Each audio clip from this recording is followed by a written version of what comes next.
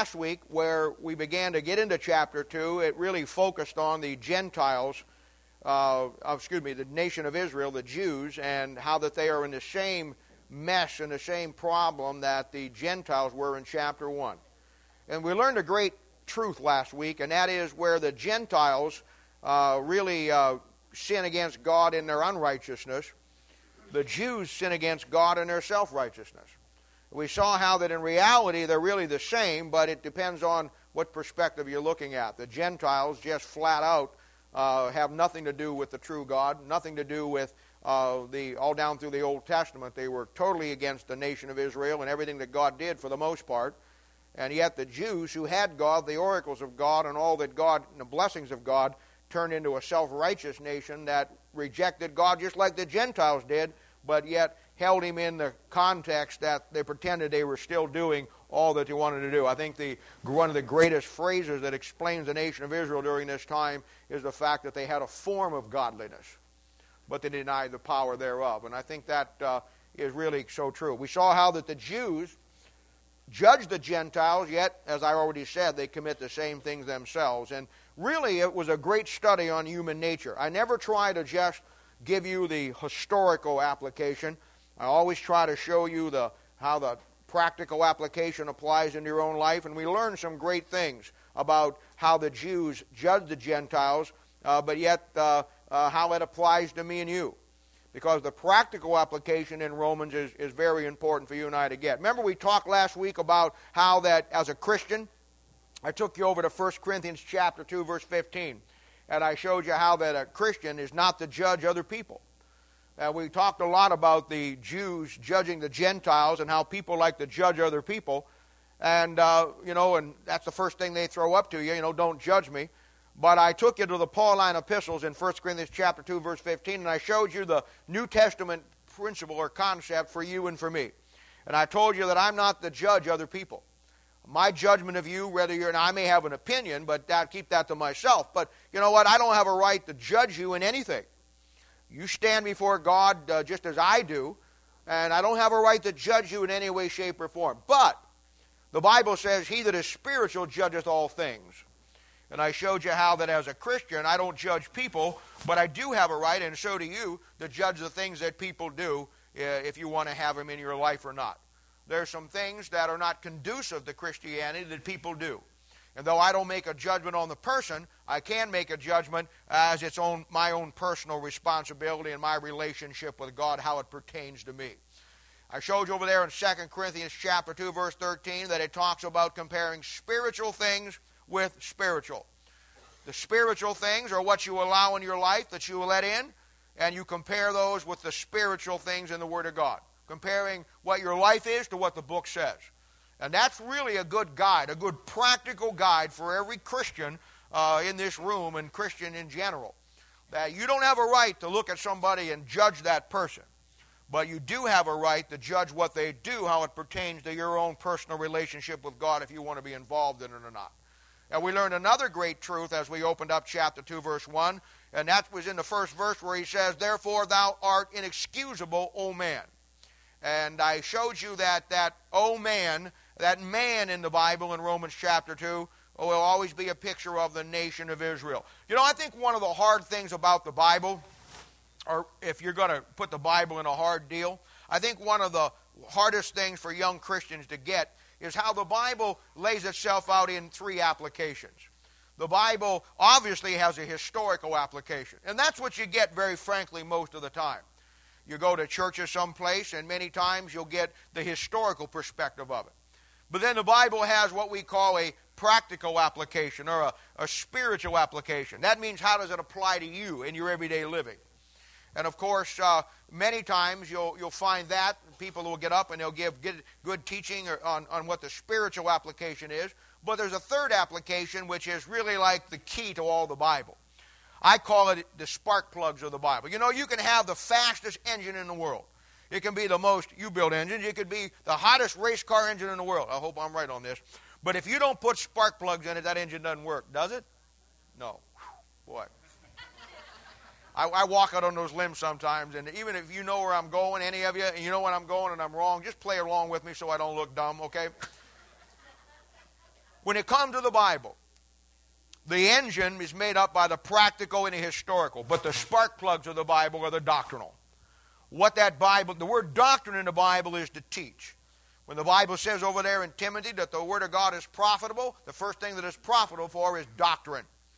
And when you look at this concept of, oh man, or this man in the Bible, doctrinally it's going to be a picture of an unsaved man. And I want you to see these because we're going to talk about, and I want you to get not only the historical out of this today, I want you to get the practical, but I want you to see how the doctrinal fits into this thing too. Inspirationally, this oh man or the man in here is a picture of any Christian. That'd be your practical application. But from a historical application, the man here is the nation of Israel. You know, I thought of a passage last week, and I'm gonna give it to you. Turn over to John chapter 5. I thought of this last week, and but we didn't have a time to get into it. We had a time factor, as always, and I didn't have time to add it in there. But here is what I consider the greatest example of what I mean when I say that when you find the word man in the Gospels. And I know we're not in the Gospels in Romans, but we're dealing with the nation of Israel. But when you find that we're in the Gospels that it's talking about a man, or maybe a woman, all the examples, the Gospels, Matthew, Mark, Luke, and John, are filled with stories. Somebody asked Thursday night a question, and the answer was that after the book of Acts, there's no more stories in the Bible. Why is it that Matthew, Mark, Luke, and John are filled with stories about people? When you get into the Acts, you don't really find the same kind of stories. It's more direct of what he's dealing with. But when you get into the Pauline epistles from Romans on, there are no stories. No more stories in the Bible. Why is it that Matthew, Mark, Luke, and John are filled with stories about men, women, children, animals, all of those things? I'll tell you why that is. Because all of the stories in the Bible, in one form or the other, represent Israel's spiritual condition. So if you just have that key right there and start reading the Matthew, Mark, Luke, and John, and you apply that, you're going to learn more about the nation of Israel in your Bible than probably any other way you try to study it at this point in your life. And I want to show you, here's one of the greatest examples. First, John chapter 5, the Gospel, verses 1 through 5. Now, bear with me as I read this. After this, there was a feast of the Jews, and Jesus went up to Jerusalem. Now there is at Jerusalem by the sheep market a pool, which is called in the Hebrew tongue Bethesda, having 5 porches. In these lay a great multitude of impotent folk, of blind, halt, withered, waiting for the moving of the water. For an angel went down at a certain season into the pool and troubled the water. Whosoever then first after the troubling of the water stepped in was made whole of whatsoever disease he had. Now, watch this, verse 5. And a certain man, see that thing? And a certain man was there which had an infirmity 38 years. Now, let's pretend you're reading that. And I want to give you this example because if I don't show you how to do this, then me getting up and tell you all that I'm going to tell you in Romans chapter 2, 5 or 9 or whatever really doesn't do any good for you. You've got to see examples and learn how to apply them. Now, if I was reading that passage for myself and I was coming down through that, I would know that this story somehow, some shape, some form is a picture of the nation of Israel's spiritual condition. Let's look at it. When you come down here, first of all, and it's a very interesting passage. First of all, you're going to find that this is a picture, and I'm going to show you here in a moment. This man represents the nation of Israel and their spiritual condition when Christ shows up. Now, I got to throw this out to you. If you go get a commentary that's put out by the big wigs today, and you go buy a commentary on the Gospel of John, or you go to most seminaries or most Bible colleges, here's what they'll tell you. When they read John chapter 5, verses 1 through 5, they will tell you that verses 3 and 4 were added later by somebody else, that they really weren't in the original writing. And I'll tell you why they do that. First of all, they don't know their Bible. Second of all, they've come up against a story in the Bible, and because they don't approach the Bible from a practical standpoint of seeing what you got here and trying to elevate it to some scholarly concept, they lose the great teaching. And they say down here in verse 4 that for an angel went down at a certain season into the pool and troubled the waters. And whosoever then first after the troubling of the water stepped in was made whole of whatsoever disease he had. They say that doesn't fit with what's going on in the Old Testament. And of course, that's a typical statement of somebody that doesn't know their Bible. First of all, you were told that there's nothing wrong with an angel coming down here and troubling the waters, because you're told that the nation of Israel got the law by the disposition of angels. God used angels all the time. And another situation is this. Once you see this, and this is where they fail, once you see this man as the nation of Israel, once you see this man here as impotent, you know what impotent means? He's powerless. It talks about the fact that he's blind. He's blind spiritually, Israel is. He's halt. He has no walk with God.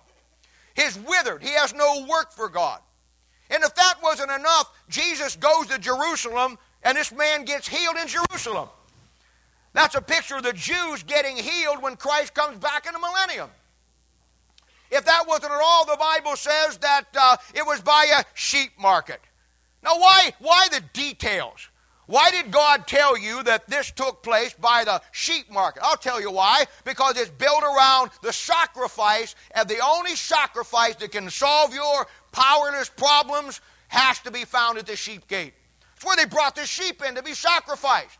It says Bethesda. You know what Bethesda means? It means mercy. We have everything in this story to show you, historically, that this man represents the nation of Israel, who is powerless, blind, no walk with God, no work with God. And when you come down and look at this passage, you find that an angel went down in a certain season. And it shows you that when the waters got troubled, the first person that got in was the only one that got healed. You know what that, somebody says, that shouldn't fit. You're nuts if you know your Bible. You know what that shows you? That shows you that the Old Testament law was a failure. Under the Old Testament law, only one person could get in. Under grace of the New Testament, everybody can get in. And it's showing you the difference between the Old Testament setup, which was limited. This is the book of Hebrews, by the way. The whole concept of the book of Hebrews is that the New Testament is better than the Old Testament. And the story about this man, only one person getting in, shows you the failure of the Old Testament law. And then I'll tell you something else. And a certain man, verse 5, was there which had an infirmity 38 years. Now there's a little key there. Because if you go back to Deuteronomy chapter 2, verse 14, I know what you're taught, and it's generally true. But God counts things differently than we do. You see, we talk about them wandering in the wilderness for 40 years, and they did. But God cuts that time level down, and He looks at it differently. In Deuteronomy chapter 2, verse 14, you're going to find that the Bible says when Israel wandered in the wilderness, 38 years. You know who that man's a picture of? He's a picture of the nation of Israel. He's a picture of the nation of Israel, and it shows that Israel could not get healed under the Old Testament economy. So Jesus shows up, and He heals the man without him getting into the water. And that's a great picture of Israel's spiritual condition at the first coming of Christ, when you see it. And they're all laying around there waiting for the moving of the water. That'll be found in Ezekiel chapter 40 through chapter 48, when the water comes out of the Holy Oblation and comes down through the south end of Jerusalem, into the Dead Sea, and then out to all the other waters. And the whole earth gets healed by the moving of the waters.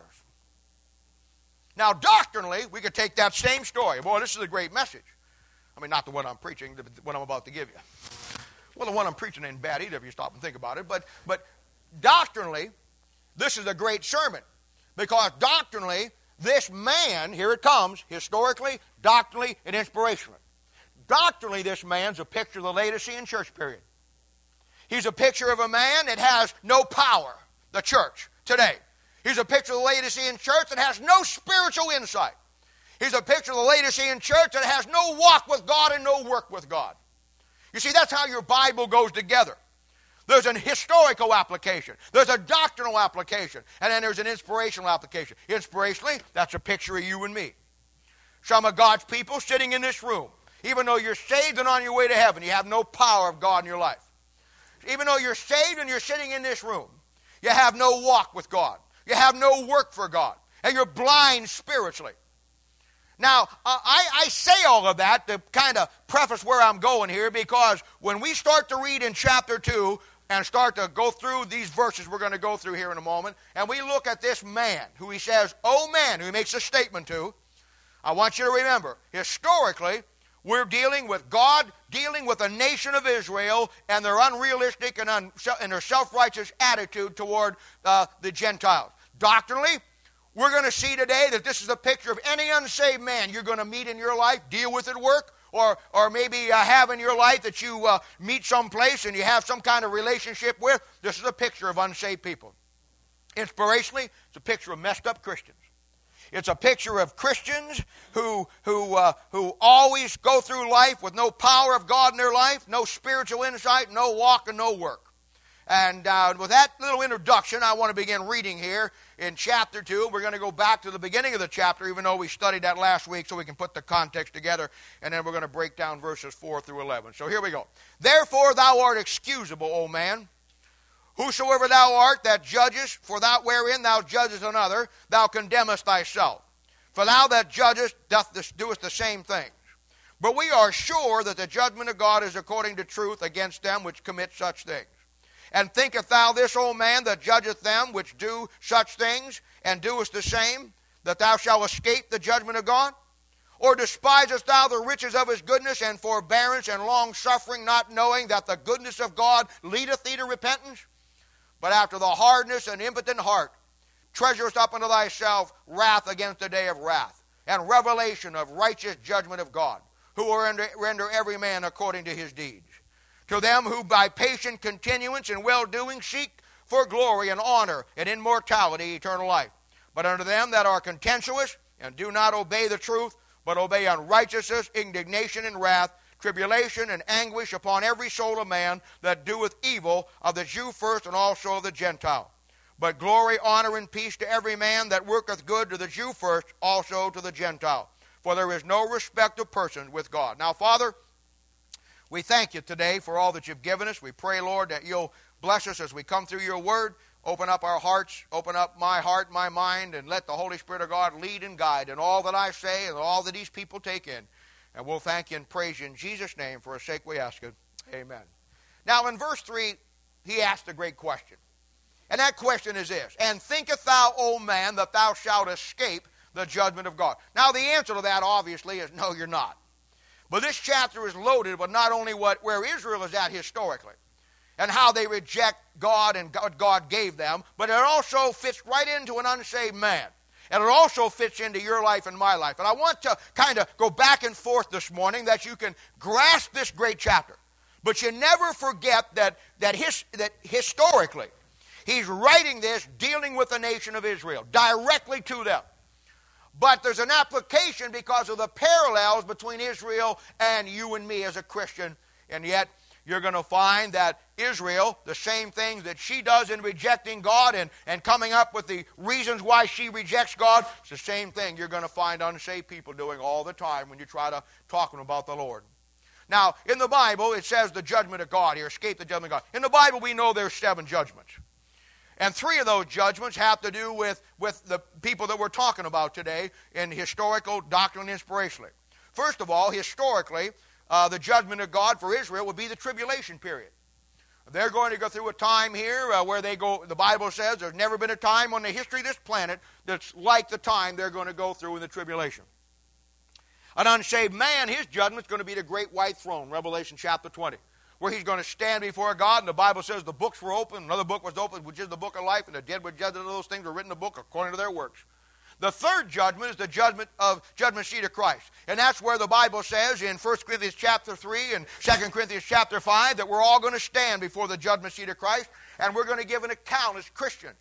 You see, 3 distinct judgments, really 7 judgments in the Bible, but these 3 fit up to where we're at today, and we've been through that many, many times. I even taught you the 7 judgments when we came through our 7 series. But with that in mind, now let's look at verse 4. Now we're going to come back and forth and put these things together. Now look at verse 4. "Or despisest thou the riches of his goodness and the forbearance and long-suffering, not knowing that the goodness of God leadeth thee to repentance?" Now there's Israel's problem. There's Israel's problem. Yet it's the same problem that every unsaved man has, and yet it's the same problem that we have as Christians many times in our life. You know what it is? we despise the riches of God. Now, in an overall concept, we know that the riches of God is the Word of God. Luke chapter 16:11 talks about, and I love it, Luke chapter 16:11 talks about the true riches. And in an overall general context, we know that to be the Word of God. But within the Word of God, the Bible talks about in this passage here that there are things that are talking about that are riches. The first one is forbearance. You know what forbearance is? I'm going to give these in a very non-theological way that everybody can understand it. You know what? When God says that one of the riches of Christ is forbearance, you know what that is? That is, God doesn't come down and kill you and me when He should. He forbears. There's times in your life and in my life when God, let's face it, God just had to come down and whack us on the spot. He just had to open up a little bit of light coming from heaven and make us a grease spot on the sidewalk. But He doesn't. You know why He doesn't? Because God, one of the greatest gifts, one of the greatest riches, one of the greatest treasures of God is His forbearance. Then He goes on through there and He says something else. He says that long suffering. Now, we talk about patience. And patience and long suffering are not the same. Patience is what you have with your kids. Long suffering is what God has with you throughout your lifetime. It means suffer long. See, when you have to be patient with your kids, or when I'm patient with you, my wife says all the time, you're the most patient person in the world, and because what you deal with people. Well, that's patience, you see. And in the ministry, you have to have patience. You have to have patience with your family. Husbands have to have the patience with their wives. Wives have to have patience with their husbands. That's patience. And God has patience with me, but greater than patience is long suffering. You know what long suffering means? God's in for the long haul with me. He suffers long. He suffers long. And you as a Christian need to move through patience in your spiritual growth and get to the place where you can suffer long with people. We're so quick to judge somebody or cut somebody off. We're so quick to make an opinion about something that if God treated us the way we treat each other, we'd all be in a hurt. We'd all be in a hurt. And sometimes it's a situation where you've got to learn to suffer long suffering. That's a riches that God has. And then another one He says is His goodness. And of course His goodness is Christ. The goodness of God is Jesus Christ. People say, my God. Some people say, my goodness. It's one and the same. Goodness, the only goodness in this world is Jesus Christ. He's God's goodness. And when you say, my goodness, you're talking about Jesus, who's God's goodness. And the goodness that comes with that is all of the things that God wants to do in your life and Israel's life. And really, you know, you've got the riches of God, which are the true riches, which Psalms 119 says is David loves above gold, yea, above fine gold. And then the antecedent to that is the false riches of this world. And really, that's what life's all about. It's about the riches of God, somebody despising those things and loving the riches of this world. And of course, we talked about that all the way back in Ecclesiastes chapter 1, where we laid out the 10 vanities here a while back. And, you know, I don't know and I like you know me, I like definitive chapters. And I want to show you, come over to Matthew chapter 21. I want to give you a definitive passage in the Bible that illustrates what I'm talking about the long-sufferingness of God, about the patience of God, about the forbearance of God. And this is a great passage, incredible passage. This is one of the single most important passages to me in all of the Bible to help me put everything together. I told you last week, Ray, give me that little book back there I just gave you in church. I told you last week I brought that book in on the irresponsible Jews, and I told you how that there's a little book that you got 60-some pages in it. You can read it in an hour or so, and it's got more information in it than you ever find. I found another one. I gave one, there's some more back over there. I gave Ray this one. We talked about it this week, and this is one on church history. I mean, and this one's got, this is good. This one's got pictures in it, man. I really love them. 24 pages. And it is such a concise concept. And I love things like that. I said all that to say this. The verse I'm about to give you is like this book or the book I gave you last week. It's a concise picture of really the Old Testament. It shows you in what? 12 verses, what God is doing in the Old Testament. Man, I like passages like that. I like passages that I can sit down and read in 5 minutes and then spend 2 hours trying to grasp it. But in 5 minutes, I get a complete overview of what God is doing. And in this particular case, it shows the long-suffering of God, the forbearance of God, and the goodness of God. Let me read for you Matthew chapter 21, picking up in verse 33. It says, "Hear another parable. There was a certain householder which planted a vineyard, and hedged it round about, and digged a winepress in it, and built a tower. And he let it out to a husbandman. And he went into a far country. And when the time of the fruit drew near, he sent his servants to the husbandman, and they might receive the fruits of it. And the husbandman took his servants, and beat one, killed another, and stoned another. Again he sent other servants more than the first, and they did unto them likewise. But last of all he sent unto them his son, saying, They will reverence my son. But when the husbandmen saw the son, they said among themselves, This is the heir. Come, let us kill him, and let us seize on his inheritance. And they caught him, and cast him out of the vineyard, and slew him. When the Lord therefore of the vineyard cometh, what will he do unto those husbandmen?" Now, if you would go out and buy a little commentary on Matthew, you'd be told that the parables are, how does it go? The parables are earthly truths in a heavenly language. Oh, I love that one. I don't call them the parables. I call them the terrible parables. The terrible parables are not heavenly language and an earthly truth. The terrible parables are absolutely a doctrinal statement of God on what's going on. Now, I want to show you what you have here is your Bible from Genesis to Revelation. And what I'm trying to show you here is the long-sufferingness of God. I'm trying to show you that throughout the Bible, when God's dealing with the nation of Israel, He exercises that forbearance. He exercises that long-sufferingness, and He exercises that goodness. And Israel despised it. And then when I'm getting ready to come back and show you, as an unsaved man or woman, He does the same thing to you while you're alive. And you despise it. And then what I'm going to show you, as a child of God, He does the same thing in your life as His child, and we despise it sometimes. That's where I'm going. Now, look what it says here. Verse 33. 21:33. Matthew 21:33. Oh, I read it already, didn't I? Now, look at verse 33. It says, "Hear another parable. There was a certain householder." Now, let me break down the characters for you here. And you can go into the Bible. We don't have time. This would be a great Thursday night question. I can go into great detail. But you got a householder. The householder is God, the Father. You have a vineyard. That's Israel. I could take you to, I don't know how many places in the Old Testament and Isaiah and show you that the vineyard is the nation of Israel. Then you have the husbandmen. Those are the leaders of Israel. And then you have the servants. Those will be the Old Testament prophets.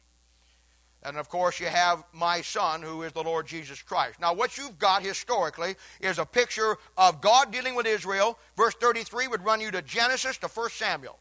Let's read it. "Hear another parable. There was a certain householder, God, which planted a vineyard, Israel, and hedged it round about." He'd taken care of it there in Joshua and in all those places, bringing them up. Digged a winepress in it, built a tower, established them in the land, and then let it out the husbandman and went into a far country. You know what that's a picture of? That's a picture of Bible from Genesis to 2 Samuel. You realize after 2 Samuel, God doesn't come down and do the great miracles like splitting the Red Sea anymore? You realize once you get into 2 Samuel, God, you know why He doesn't? Because God turned it over to somebody. The kings of Israel, the husbandmen. He turned it over to them, and He goes into a far country. He takes His hands off and says, "Hey, now, you run it. But I'm watching." Verse 34. "Now when the time of the fruit drew near, He sent His servants to the husbandman, and they might receive the fruits of it. And the husbandman took his servants, and beat one, and killed another, and stoned another. Again he sent other servants more than the first, and did unto them likewise." Now, when the Bible says, when the time of the fruit drew near. You see, Israel was supposed to be a vineyard that bears fruit. And under the kings, God, in the kingdom of heaven, God intended for them to be a fruitful nation and bear the fruit. They didn't. That's why they're likened to a fig tree that is barren. That's why they're likened to a vine tree that is barren. They didn't bear the fruit. When the servants show up, that'll be the Old Testament prophets. Hey, you can go back and read it for yourself. They go to Israel and they say, "Where's your fruit?"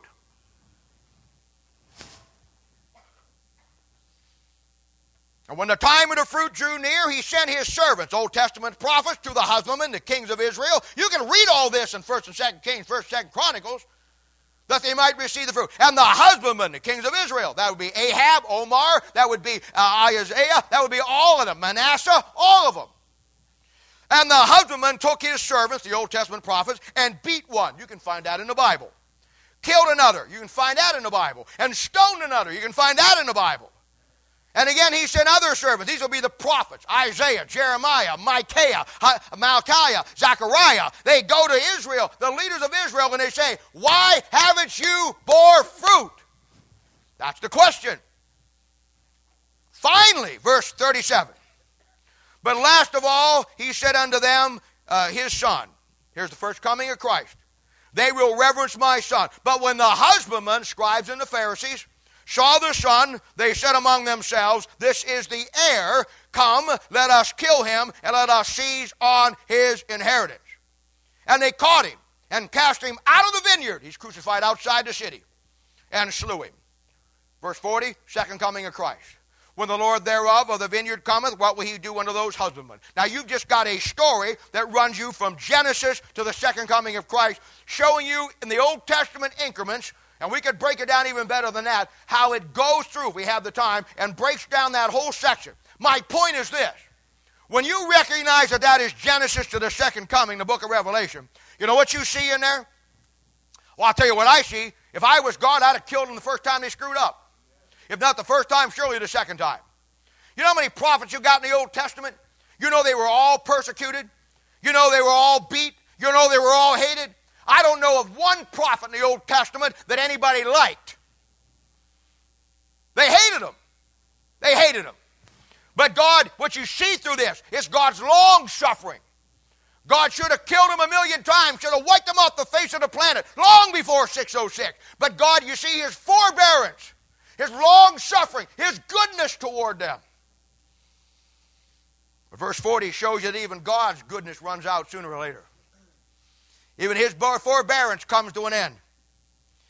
And even his long suffering has a day when it stops. And of course, that'll be when Israel gets judged in the tribulation period. And that's what verse 40 is talking about. When the Lord therefore of the vineyard cometh, what will he do to those husbandmen? They're going to go through the tribulation period. But I want you to see when they're, what we're talking about are the treasures of God in Romans 2. The patience, the goodness, the long suffering, the hand of God in every scenario.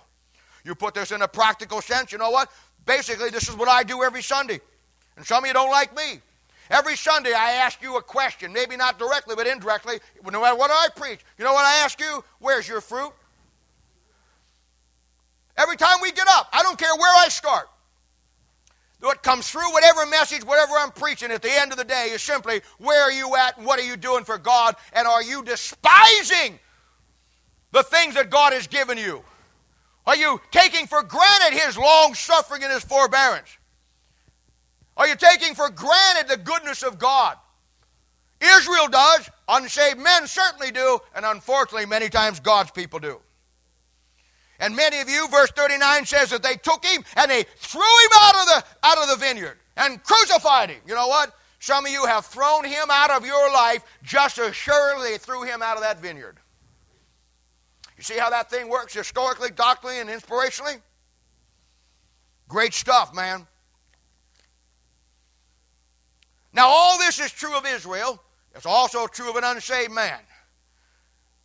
The long suffering of God, the goodness of God, the forbearance of God. He says in verse, he said down there, it leads us to repentance. You know why God does that? And this is one of the greatest concepts of God. Bible says in 2 Peter chapter 3, verse 9, that God is not willing that any should perish. If you're here this morning and you're an unsaved person, and I don't know where you're at with the Lord, it's hard in America today to get a crowd this size that you don't have somebody that's lost without Christ. I don't know who you are, I don't know where you're at, where you're coming from, but I want to tell you this.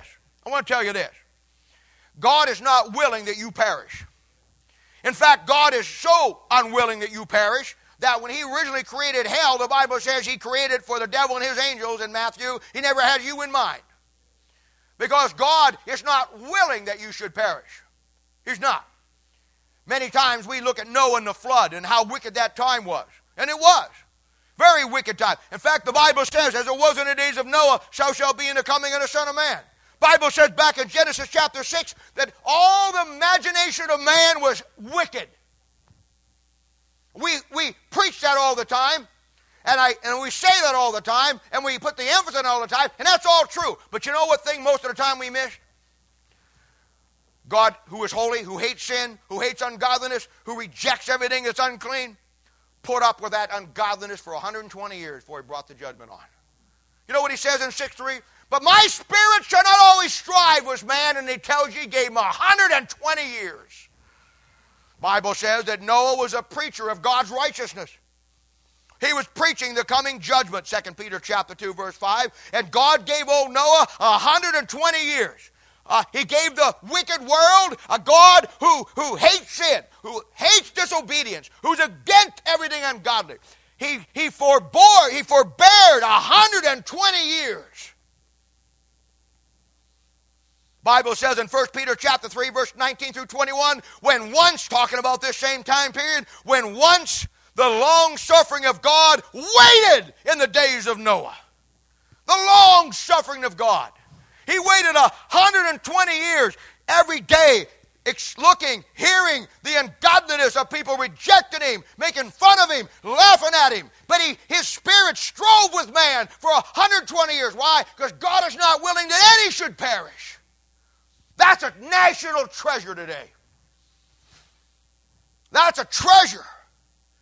Listen, if you wind up in hell, and I hope you don't, but if you wind up in hell, or as a Christian, you lose all your rewards at the judgment seat of Christ. You don't go to hell. An unsaved man does, but we're talking about the three applications here. Or the nation of Israel, as a nation, if they have to go through that terrible time called the tribulation. You can rest assured of one thing, ladies and gentlemen. Whether you're a child of God here this morning, that you're going to lose everything at the judgment seat of Christ, whether you're an unsaved man and woman going to wind up in a lake of fire, or whether the nation of Israel goes through the tribulation period, a time unlike any other time, you can rest assured. One thing is absolute sure. God has done everything he could to keep you out of hell. I guarantee you, he's done everything he could to make sure you had a full reward as a Christian to the judgment seat of Christ. I guarantee you, he has done everything to Israel through his forbearance, his long suffering, and his goodness. He has done everything that we might not face the judgment as an unsaved man, as an out-of-fellowship Christian, or as a nation of Israel. Verse 4 says, you despised his riches. Look at verse 5. But after thy hardness and impotent heart, that is, a heart that won't repent, treasurest up unto thyself, oh, I love this, man, wrath against the day of wrath. Somebody says, what's that mean? Hang on, we'll get there.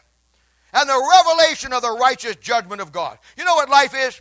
Life is the treasures of God in your life, or the treasures of wrath in your life. The investment of your life. The investment of your life is what you do with the treasures of God or the treasures of wrath. The treasures of wrath is the reason why you've got every problem you've got in your life. Proverbs 16:6 says, the house of the righteous is much treasure, but in the revenues of the wicked is much trouble. Now it says the treasures of his wrath. And it says wrath against the day of wrath. What's that mean? What does it mean when it says a man gets into wrath against the day of wrath? I'll tell you what it means. It means that all your life you go through hell on earth. All your life you have failed marriages, failed businesses, failed expectations. All your life was an unsaved man. You go through this life and you think you're happy. You think you have it all. I don't care what you have. That Bible says in the book of Romans there's two things. There's the peace of God and there's the peace with God. The peace with God is salvation. When you get saved, you make your peace with God. That peace leads to peace of God. That's your daily walk. And there ain't no amount of money in this planet can buy those two. That's why you got people that got millions of dollars, millions and billions of dollars that wind up committing suicide, wind up killing themselves, wind up burning their lives out, wind up wasting their life, wind up with so many problems it's unbelievable. You know why? Because with all your money, you can't buy the two things that man wants so desperately to have, and that is peace with God and the peace of God. That comes from the treasures of God, from understanding His long suffering, His forbearance. And if that wasn't enough, you go through everything. The wrath up against the day of wrath. You go through the bad times, all of this and all of that. And then at the end of your life, what do you got to look forward to? You go to hell for eternity. Wrath in this life against the day of wrath when you're dumped in a lake of fire. Wow. And as a Christian, don't get too high and mighty about the fact that, well, you know what, I'll just go to the judgment seat of Christ. And I've actually had some people tell me this. Saved people say, and faced with the judgment seat of Christ, well, you know what, I know I'm saved. I'm going to live my life the way I want to, and then I know I'm saved, so I'll just take my chance at the judgment seat of Christ. You're an idiot. Absolute idiot.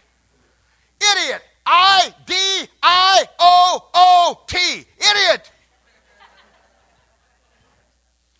That Bible in 2 Corinthians chapter 5 called the judgment seat of Christ the terror of the Lord. You think you're going to walk up there and He's just going to say, bad boy. Come on now, it's heaven. Come on. I got news for you. And I'll tell you something else. He says, but after thy hardness and impenitent heart, treasures up to thyself wrath against the day of wrath, and the revelation of the riches of the judgment of God. The key to this whole thing is God told you already what's going to happen. It's no surprise. It's no surprise. You're not going to get to the judgment seat of Christ and say, oh, I didn't know. Because God's not going to hold you there what you know or what you didn't know. He's going to hold you accountable for what you could have found out but didn't. He knows how we play the game. Verse 6 says, who will render every man according to his deeds. Remember last week, this is why I told you we don't have to judge people. I don't have to judge people. I told you last week, I showed you in Romans 2:2. But we are sure the judgment of God is according to truth against them that commit such things. That's why I don't have to judge anybody. I don't have to look at somebody's life and say, well, that they're unsaved or they're lost. That's not for me to judge them. I do look at what they do and I say, that's not for me. I don't want that in my life. I judge things. I don't judge people. But I want to tell you something. He's going to render every man according to his deeds. Years ago, I heard a great preacher. He's dead now. Been dead for many, many years. It was back in the 1980s. He was one of the last of the great Philadelphian preachers. His name was R.G. Lee. R.G. Lee come out of the Southern Baptist Convention early in his life. He preached the Word of God. He was an evangelist. He just was an incredible guy, even right up to the point when he died. And you know what? He preached, he's remembered for one message that he preached. I guarantee you, he preached thousands of great messages. But the message that he's remembered for, and I look at it this way, back in the 80s, the church was fast moving into the Laodicean church at a rapid pace. And he's one of the last voices that called out to men and women to understand. And his great message was simply, payday someday. Payday someday. Payday someday. Boy, he could preach it. Payday someday for the nation of Israel is going to be the tribulation period when they go through that dark, terrible time. Payday someday for the unsaved man is going to be the great white throne judgment of the unsaved woman. Payday someday for the child of God is going to be at the judgment seat of Christ when they stand there and look at the one that died for them and look at the one that agonized for them, and then they look back and so frivolously at their life as they threw it away. Payday someday. This is why I don't judge people. It's why you shouldn't judge people. God's judgment is sure and it's fixed. And God will make sure everybody out there gets what they rightly deserve, and I guarantee you, He'll make sure we get what we rightly deserve. You know, that's one of the great things and now maybe to you that's not a comfort. To me that's a comfort. Because down here people judge you when they don't know you. People down here lie about you when it isn't true. People down here will spread rumors and do everything to do against you and me and everybody else. And that you have no recourse to that many times. But the great thing about God's judgment, good or bad, at least I'm in a place now where I know what I get is exactly what I deserve. I can deal with that. I can deal with that. As long as it's right, as long as it's righteous, I can handle that. Verse 7. To them, all three of them, Israel, unsaved man, and Christian, who being by patient continuance in well-doing, seek for glory and honor and immortality, eternal life. You know what that verse says? That's a great verse. That verse says you follow the light that God gives you, and He'll always lead you to the truth. That's the best advice I can give anybody in this world. Somebody comes to me and says, Bob, I want to really build a relationship with God in my life. What can I do? Read the Bible? Obviously. Study the Bible? Sure. Come Sunday morning and Thursday night and get into all the classes that you have. Yeah, as you grow, yes, absolutely. But all those are important. But I'm telling you, the greatest thing you can do, the greatest single thing you can do as a child of God is to always stay with the light that God has given you, because it will always lead you to truth. The moment you get outside that book, the moment you get outside those principles, the moment you get outside the Word of God, whether it's Israel, whether it's the unsaved man, whether it's the Christian, you're in trouble. You stay with the light that God has given you. You know, we're living in economic upheaval times. And I told you a little bit a couple of weeks ago, maybe it was last week, how that you can really look at this thing and see where this thing's going. I think gas is going to be $4 a gallon by the time we get into the summer. And it's crazy. You go look. We went to the grocery store the other night. I used to go into the Hy-Vee grocery place over there, which I love Hy-Vee, and go get a cup of coffee. It was 52 cents. This time it was $1.07.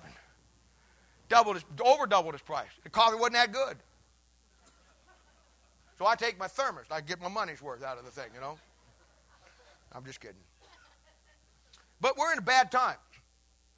People think we're in a recession. Some people think we're heading for a depression.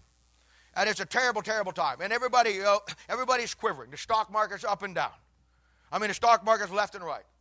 Every day, if you got a 401k or any kind of investment, you look at that thing, it just gets eroded more and more every day. Where once we had a time of prosperity where it was all going up, now it's coming down. And that's just the way it is. People get very unsettled in times like this. Personally, I think it's a great time to win people to Christ, because sometimes they have to lose a little treasures before they really get a reality of life. But we're in a bad state. But I want to tell you something. Now, I'm not an investment counselor. Well, I am kind of. It just isn't with the world's investments. But a lot of truths are parallels here. You know what? If you would sit down and talk to an investor, and say you got money invested in something, or you're going to invest money in something, and you want to prepare for your retirement or whatever, and you're looking at the times around you, or maybe you have an investment, and you're nervous because every 3 months you get that statement and you're less money than you had last time, and pretty soon, you're going to owe them money. And you get worried about that. If you would go down and sit down and talk to an investor, a good guy, somebody that really is a good investor, here's what he'd tell you. He said, first of all, make good investments. Get somebody who knows the investment world better than you. Get somebody who understands what's going on and understands the market. Obviously, nobody's 100% wizard in this thing, but you got to have some expertise and some common sense. The first thing he would tell you is he would make good investments. Get somebody who knows more about it than you do, sit down with them, find out what your options are, and based on the information you get, make the best investments you can if you're going to invest your money. The second thing he would tell you is this. No matter what the market does, stay with what you have. If you've made good investments, the standard idea is that write it out with the good investment that you have. The standard idea is that the market's always up and down, and it's going to come back up.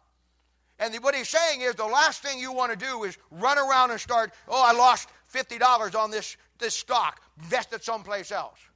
Write it out. If you made good investments, stay with the good investments that you made unless something tragically happens that it becomes not a good investment anymore. But don't run all over the place and let your emotions drive you that I'm going to go do this. I'm down $1,000. Sell everything we got and buy something out over here. It's down now, $2,000. Let's go back to this one. It's up now. Now, some people to do that. you make good investments, get somebody to help you to sit down and understand the investments, and then you stay, write it out with what you have based on the information you have that it's a good investment. Let me tell you something. That's the same kind of advice I give people when it comes to your spiritual life and it comes to riding out this storm to the rapture of the church. First thing, make good investments. I ain't talking about your money now. Make good spiritual investments. Make good investments.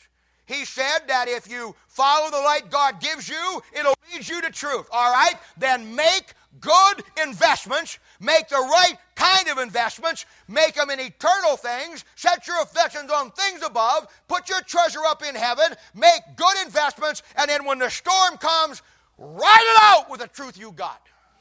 It'll get you through. It'll get you through better than any economic stimulus. It'll get you through better than anything that any investment man can give you. Because these investments are eternal, not your 401k. These things are eternal. These are the true riches. You make the right investments, and then you stay with what's right. You follow the light that God gave you. It'll always lead you to the right path and to the right truth. And don't ever deviate from it. You know why? Some people get all messed up. They can't do that. Some of you are emotionally basket cases and unstable spiritually, just like people out there in the stock market are financially. Where they run back and check the stock market 5 times a day, you're constantly asking for verses in the Bible that will hold you up. You're the same crowd. You just got the world's riches over here, and neither one of you can believe in what you got. God gave you the book. You've been saved in the Word of God 3 or 4 years. You ought to be at the place now where you're actually making good investments in your life, spiritually speaking. Look at verse 8 and 9. But unto them that are contentious, and do not obey the truth, but obey unrighteousness, indignation, and wrath, tribulation, and anguish upon every soul of man, that doth evil to the Jew first, and also the Gentile. Tribulation and anguish upon every soul of man. Now here it comes. Here's the principle of Galatians 6:7. Whatever you reap, you sow.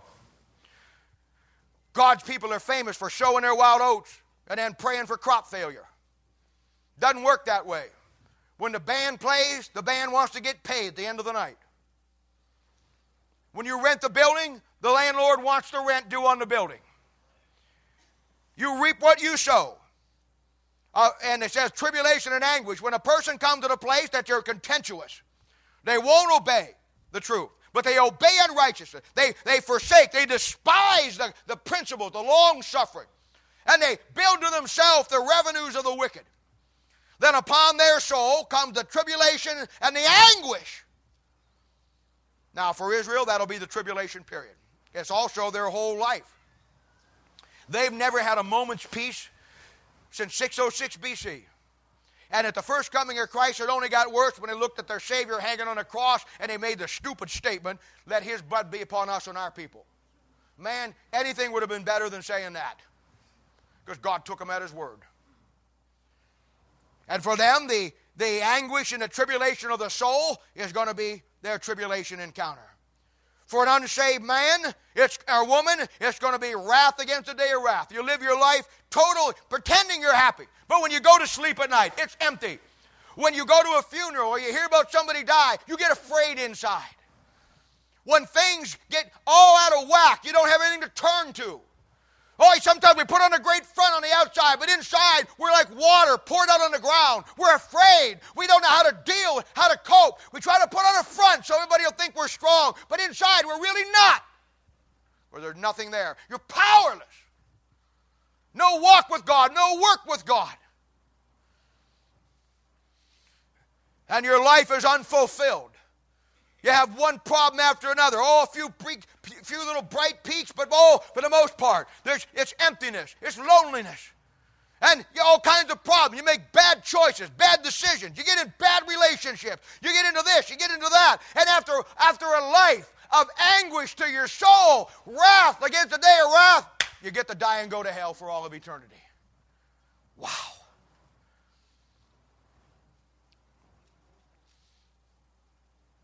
tribulation and anguish upon every soul of man. Saved person lives their life outside the principles of the Word of God, doing their own thing. Oh, they get to go to heaven. Yes, their sins have been washed under the blood. But it's a life of grieving the Holy Spirit of God.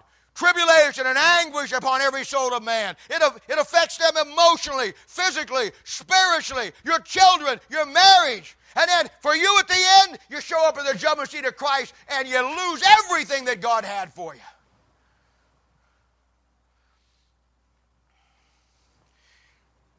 We've all had this experience where we really wanted something really bad and we went out and bought it and it cost a lot of money, and a month later you could kick yourself in the rear end for going out and buy it because you now need the money for something else, and you see how stupid it really was when you bought it.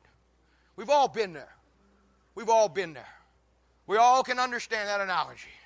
Well, I want to tell you something. No, at the judgment seat of Christ, you never have to go to hell as a Christian. The judgment seat of Christ is for you and for me, and that judgment is not based on you dying and turning in a lake of fire like an unsaved man. But I want to tell you something. If you could just take that simple illustration I just gave you and put it and magnify it 100 million times and think of standing at the throne of God and your new glorified body with the mind of Christ, when you fully now in an instant realize everything that God did for you, it's not clouded by all that you have in your life now. You can't brush it away because you love somebody else or something else more than you do God. You are standing there confronting the one that died for you, and in the first time in your life, it should have been done down here, but you refused to do it. For the first time in your life, you're looking at the eyes of the one that died for you. You understand to the fullness of how he agonized on the cross for you. There's no more brushing it over and rationalizing it. You now fully understand the agony on the cross that was paid for you and for me, and then you realize all that he did. And then you see in an instant all that he had for you. And then in another instant, you see what you gave it up all for. God help us. God help us. Verse 11 says, "For there is no respecter of persons with God." You know, life is really not complicated. We like to make it more complicated than it is. God has one standard by which it all runs by. One standard. And that standard is the Word of God. And you're either going to make the investments in the true riches, or you're going to make the investment in the worldly riches. One's going to lead to the peace of God and peace with God. The other one's going to lead to the going in the wrath against the day of wrath and upon every soul of man, tribulation and anguish. It's just that simple. It's just that simple. Now you can see in Romans, and I hope by this, how this thing lays itself out. This is why Romans is such a marvelous book. We start by looking at chapter 1 and chapter 2, the Jews versus the Gentiles, both in a mess from two different angles. Now we continue on with that, but we see where he's writing beyond that. He's not writing just from a historical perspective. He's showing you and me that the things that got the Jews in the mess that we get in is the same thing that's going to lead an unsaved man to the lake of fire and going to lead a saved person to be naked at the judgment seat of Christ. Life's not complicated. In dealing with people, I've used this illustration. Probably everybody in here has heard it, but there's probably one or two maybe that never heard this illustration. So I use it all the time. It's one of the greatest single illustrations I ever found that really makes my point that everybody can get it. And we're all here today, and I don't know where you're at with the Lord. I really don't. But we're all here today, and we're all in one category or the other. We're either saved or we're lost. And I'm not here to judge whether you are or not. That's between you and God to work out. And then the saved people are in another two categories. You're either what God wants you to be or you're not. And I'm not here to judge you on that either. That's between you and God. But I am here as an Old Testament prophet was sent to the nation of Israel to ask you a question. Where's your fruit? Where's your fruit? Now, if you hate me for that and you're mad for that or you don't like that, then I'm in good company because that puts me with Isaiah, Jeremiah, and all the boys back there. You know what they did to Jeremiah? They put a rope under his arms and lowered him down into a dung pit to his arms and left him there. Now, that's a ministry, isn't it? In a dung pit. up to his armpits, lowered him down because they didn't like what he said. Left him down there. Up there having a great time. That's what they did with the prophet of God in the Old Testament, Jeremiah. And those guys had a tough time of it. But they had the truth of God, and they were going to a people of God that didn't want to hear the truth anymore, and they preached the truth anyhow. My favorite one is Micaiah, when he spoke over there in 1 Kings 22:14. You know what he said? He got smacked for what he said. And he looked back and he said, look, let me tell you something, bud. What the Lord saith unto me, that will I speak. Whew, tough guy. Tough guy.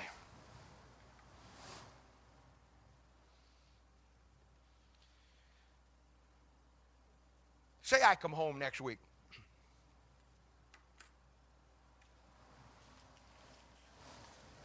My wife says to me, honey, the washing machine's not working. We're going to have to call the repairman. I say to her, well, I don't have a problem doing that, but you know what? Sometimes those things have to recycle. Sometimes they got a button on the back and something makes the button pop out and it don't work. It's like some cars, if you hit them in the back end too hard, they shut off and you got to find a button underneath. You know how those things are? And I said, we got an owner's manual here, and it's got a thing to troubleshoot, and it's got an 800 number you can call to get help. I'm going to do that because, you know, a repairman come out, he's going to cost us $200, you know, and he's going to say, you need a new one. Now it's going to cost another $500. I said, let's just try it. It doesn't cost anything. And, you know, I'm so mechanically inclined anyhow, sweetheart. Let me see this thing. So our house is probably, you know, like yours. Maybe your house is bigger, smaller. Maybe you live different color paint, but in one sense, it's all the same. In your kitchen someplace, you have one or two drawers that's filled with all kind of owner manuals from everything you bought since 1956. We got them. We got stuff now that we ain't had for 30 years, but I still got the owner's manual. So I go over to the drawer, you know, start pulling them out, trying to find everything. I found everything, you know, but I can't find the one for the washer. But I looked at my wife and I say, I can't find the one for the washer, but you know what? I got the owner's manual for the dishwasher. Now I'm going to go through that and going to see if I can't fix the washer. Now let me ask you a question.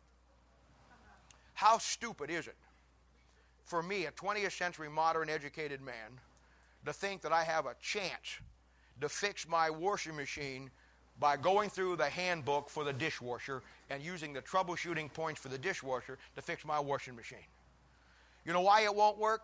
Because there's two different designs involved, ladies and gentlemen. One design was designed for the washer. The other design was designed for the dishwasher. And the two are not compatible. The books aren't the same. The parts aren't the same. Though I could make them fit if I really had a mind to do it. They're not the same. There's two different designs involved. And it's just absolutely ludicrous for me to stand up here and say to you, that's how you fix your washer with a handbook from your dishwasher. But it's just as also absurd for you to take and not understand that God made you and designed you. You're God's creation. You're maybe not all God's children, but you're all God's creation. And when God made you, He gave you a handbook that fixed every problem that you got. That handbook will tell you how to troubleshoot yourself. It'll tell you how to get rewired, refired. It'll tell you how to get reconditioned. It'll tell you how to get a new paint job. It'll tell you how to get new rubber belts on. It'll tell you how to fix your hoses. It'll tell you how to do everything about you need to know to do.